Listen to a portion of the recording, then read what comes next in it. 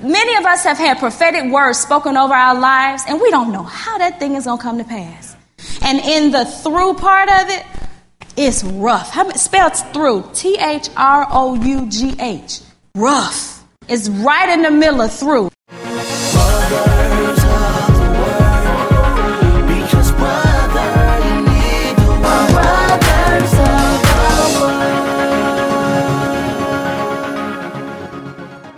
Thank you for joining us today at Brothers of the Word, because brother and sister, you need the Word.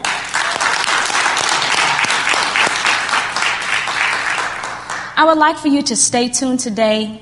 If you have felt like your life has been upside down, that all the things that are going on around you just don't make sense, everything is topsy-turvy, the one thing that you thought was going to go right went wrong, well, today we're going to give you some great understanding about how God is going to use that for your good.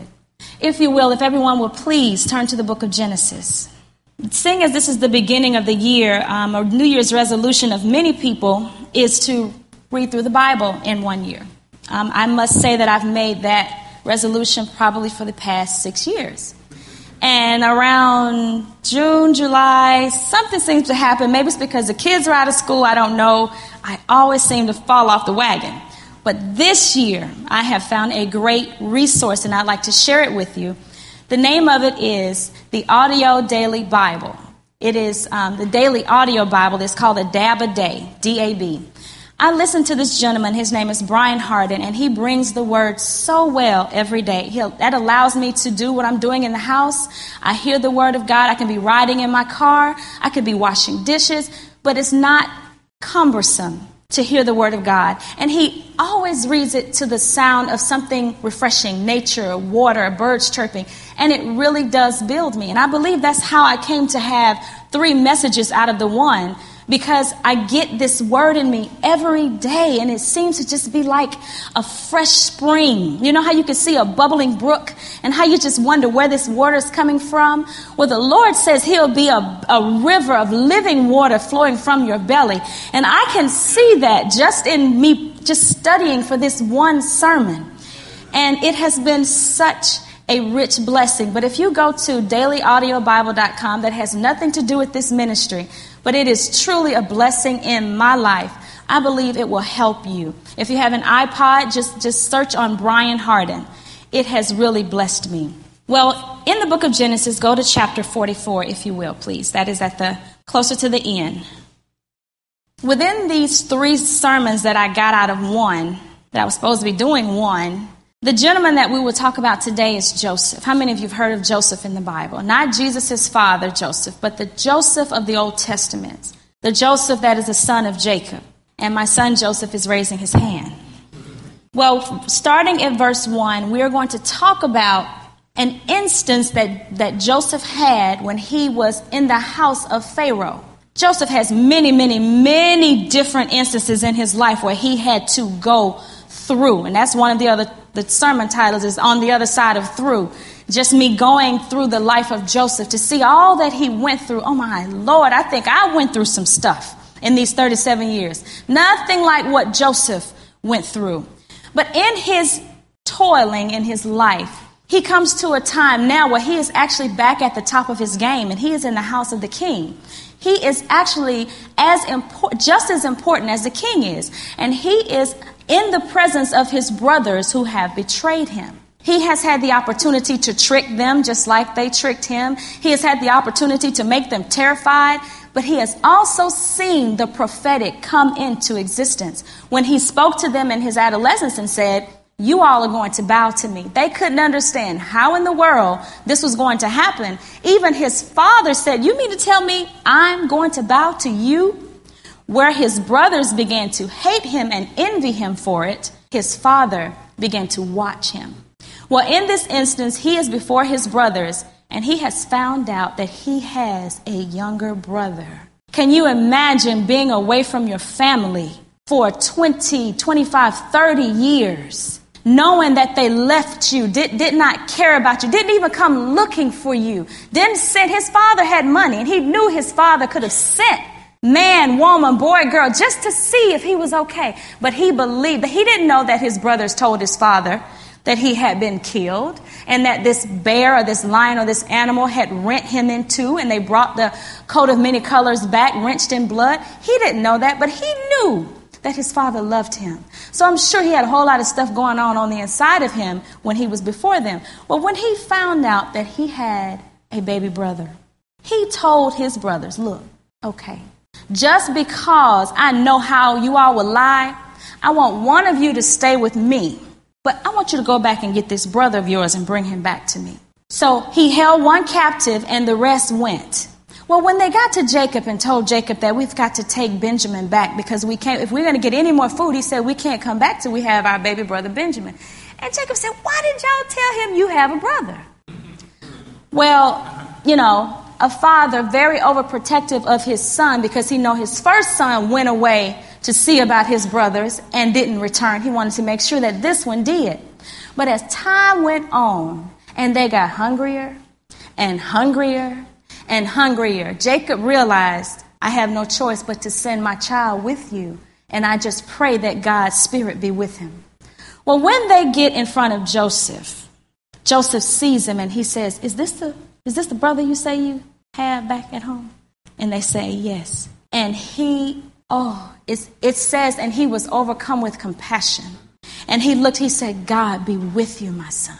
And at that moment, he had to walk away because he realized that he was the child that he was not supposed to be here by Rachel. He was the child that was told, you will never have children. All those years you were barren. My daddy loved my mommy, but she wasn't supposed to have me. And I have a brother? So he was overcome with joy. Let's read at verse 1. After he told them to leave and go and get this brother and come back with him, now Joseph is so full that he doesn't want this brother to leave him. He's so happy and full of joy that he got his baby brother that he devises a scheme to keep his brother. And this is how it goes. Chapter 44 of Genesis, verse 1. Now Joseph gave these instructions to the steward of his house. Fill the men's sack with as much food as they can carry, and put each man's silver in the mouth of his sack. Then put my cup, now the silver one, in the mouth of the youngest one's sack, along with the silver for his grain. Look at your neighbor and say, it's the silver cup treatment.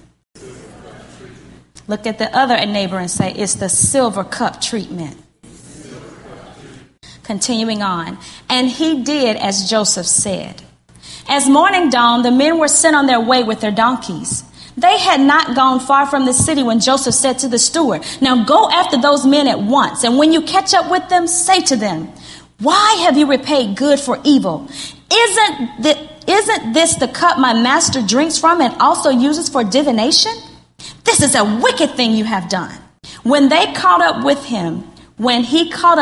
them, he repeated these very words to them. But they said to him, hey, we just been badgered. Why does my Lord say such things? Far be it from your servants to do anything like that.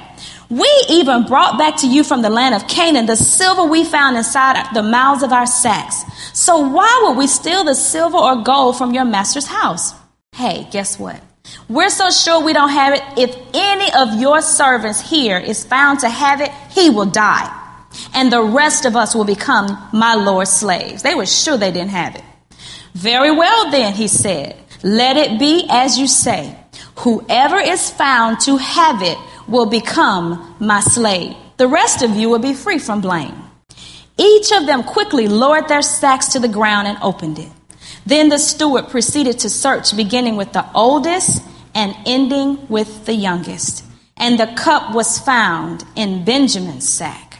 Verses 13 through 15, it basically says that they don't want to leave Benjamin. They realize now that they messed up again. They don't want to leave Benjamin, so they're trying to convince him, we'll be your slaves. Just take all of us. Well, Judah says, please give me audience with Joseph. Let me talk to him. So verse 17, but Joseph said, after hearing this, that look, just keep all of us. We'll all be your slaves. We don't have any money anyway. Let us just stay and serve you, but don't take our brother. We cannot go back home without our brother. It would make more sense if you just take all of us, one big package. Joseph said, "Far be it from me to do such a thing. Only the man who was found to have the cup will become my slave. The rest of you go back to your father in peace." Tell somebody next to you, it's the silver cup treatment. Now look at the other person again, somebody you didn't look at before, and say, it's the silver cup treatment. Have you ever thought about the fact that there are times in your life when God doesn't want everybody, but he just wants you?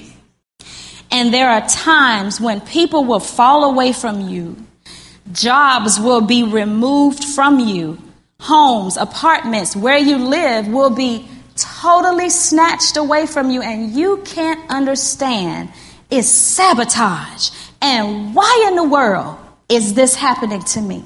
Joseph didn't want all of them. He just wanted Benjamin. So there are times in our lives when God will give us the silver cup treatment. We won't know what the thing is or how or why. But when he wants just us, he has a way to just get us in total seclusion that is just us for him. Now, mind you, this setup wasn't for Benjamin's falling. This was not a bad thing. Joseph wanted to bless Benjamin. Joseph didn't want to bless Benjamin in the presence of his brothers. He already knew their heart. He already knew that they were evil, that they had not devised good for him in the beginning. But they didn't know who he was, because he spoke to them. First of all, his countenance was different.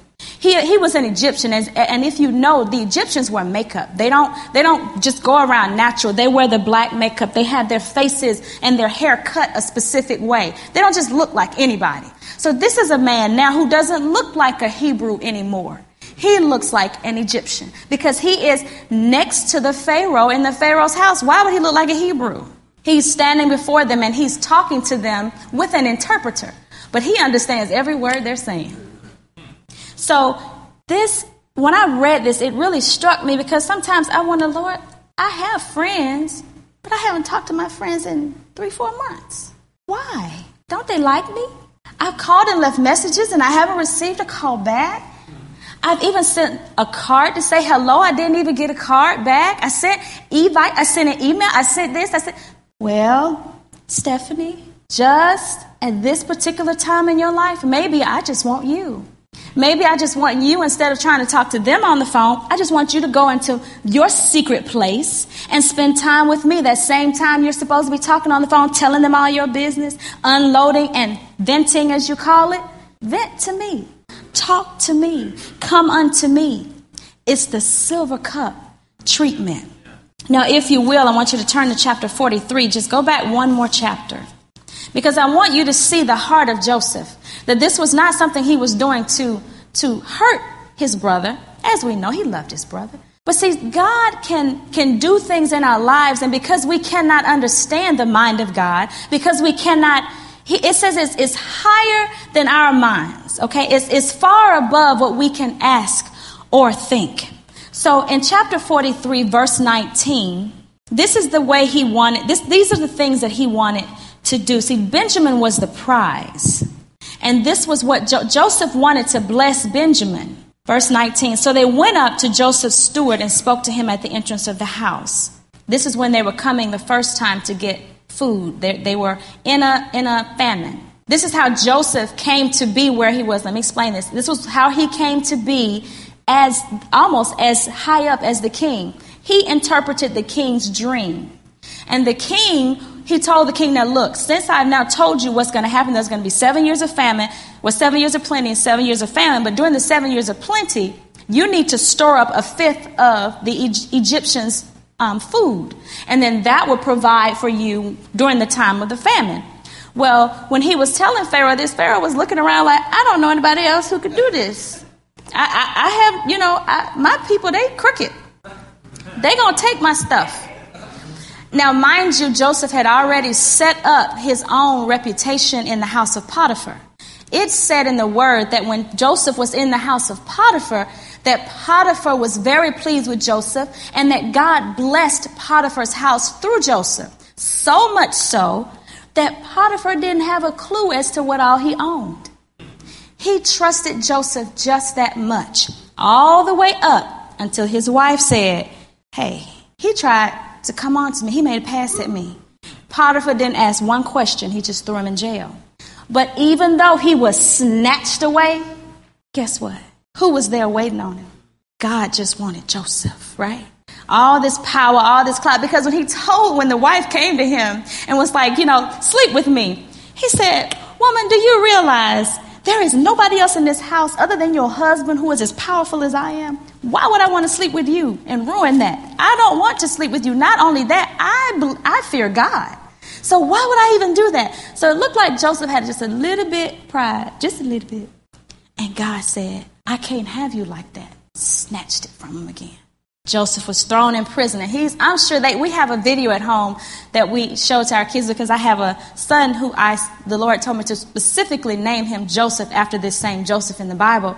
And we were watching it, and it's a cartoon, and it showed how Joseph was in this dungeon, like a prison cell. And when he first got there, he was on his knees like, I just don't understand. What in the world just happened? Why is it that as soon as I get where I'm okay, something just comes along and just terrorizes my life and put me right back in this.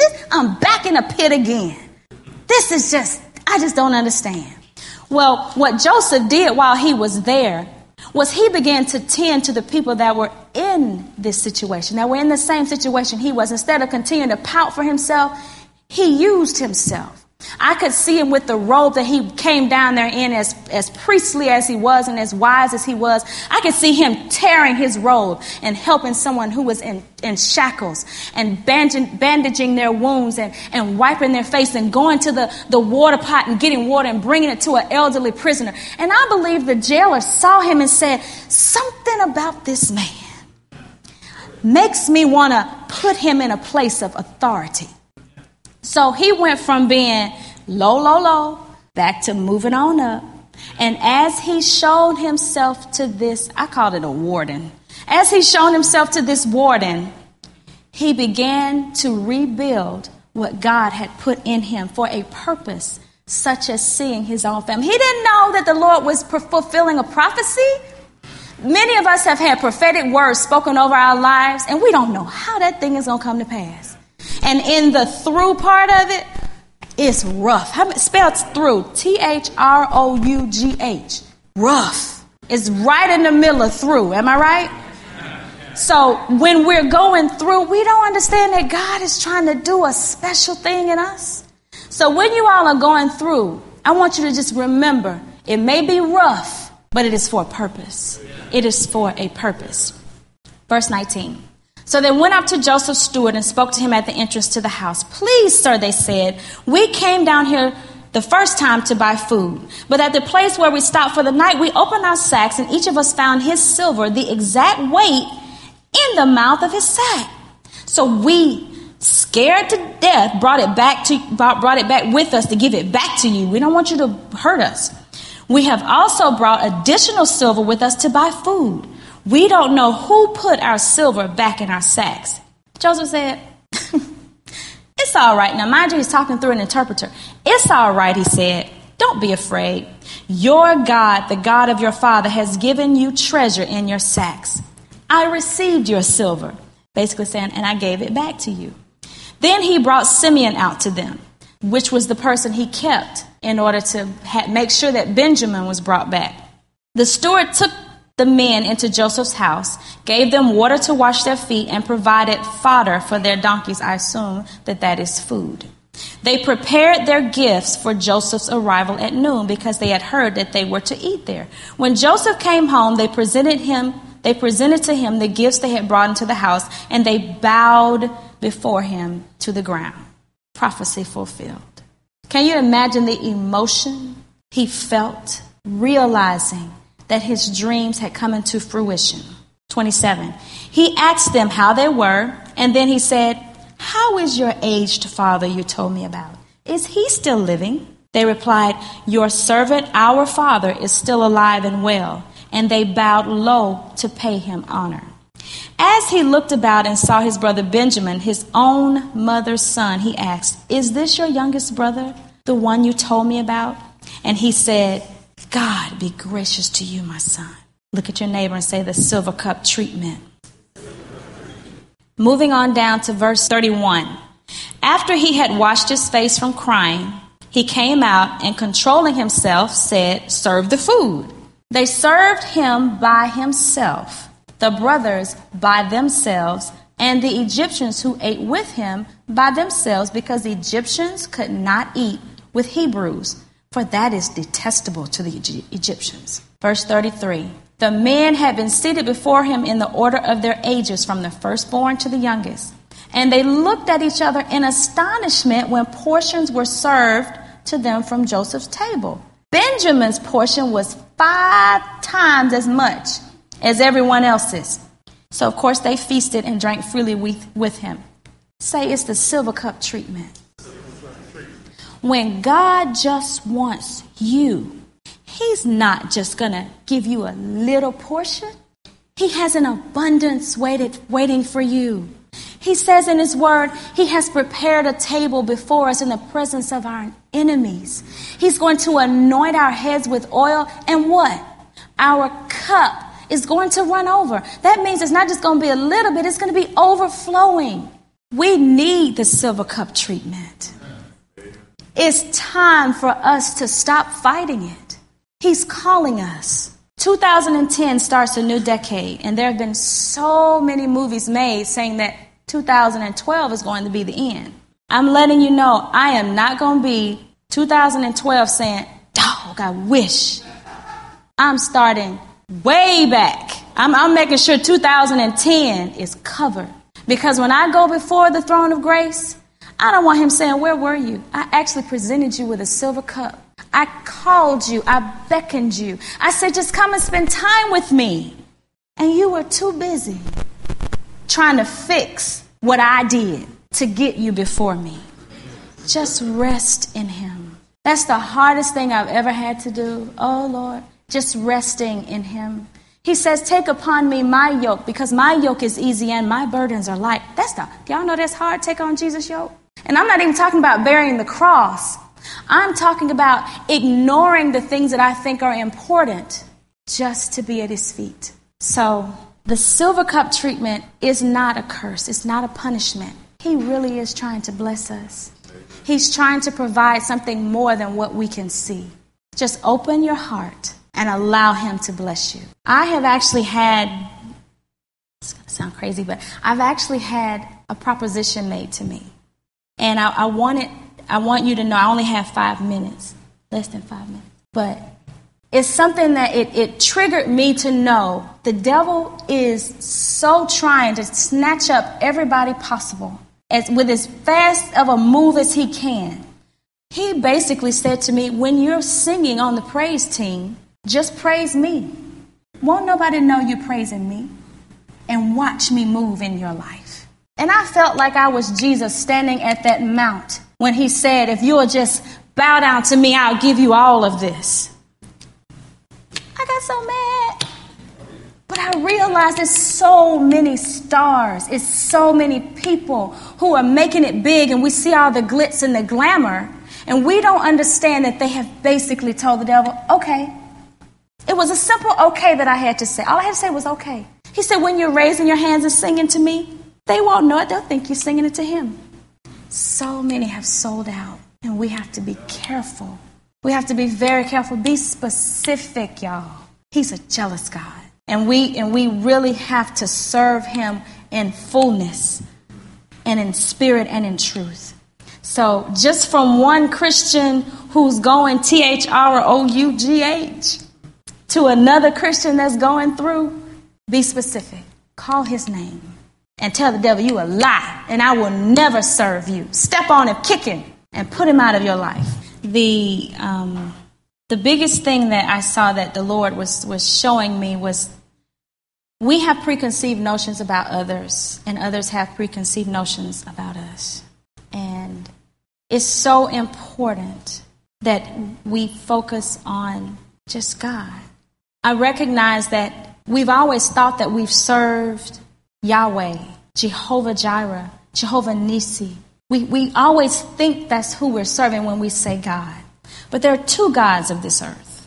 And I gathered from all of this because Joseph was in a house that was not truly serving a God. He was there, and the house was being blessed as a result of his existence. How many of you have seen businesses just be blessed just because you're there? And then when you leave, it goes to pot?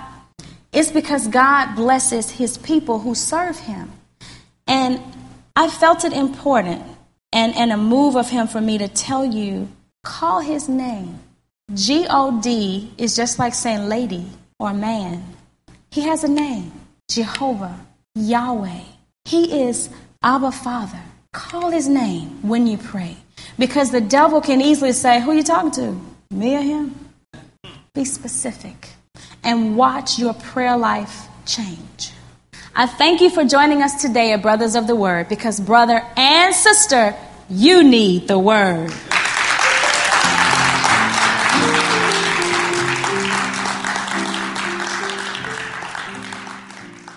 This ends message number 6304 by Stephanie Bronner. To hear other messages or to send this message number 6304 to a friend, simply go to airjesus.com or theonlineword.com. This has been message number 6304.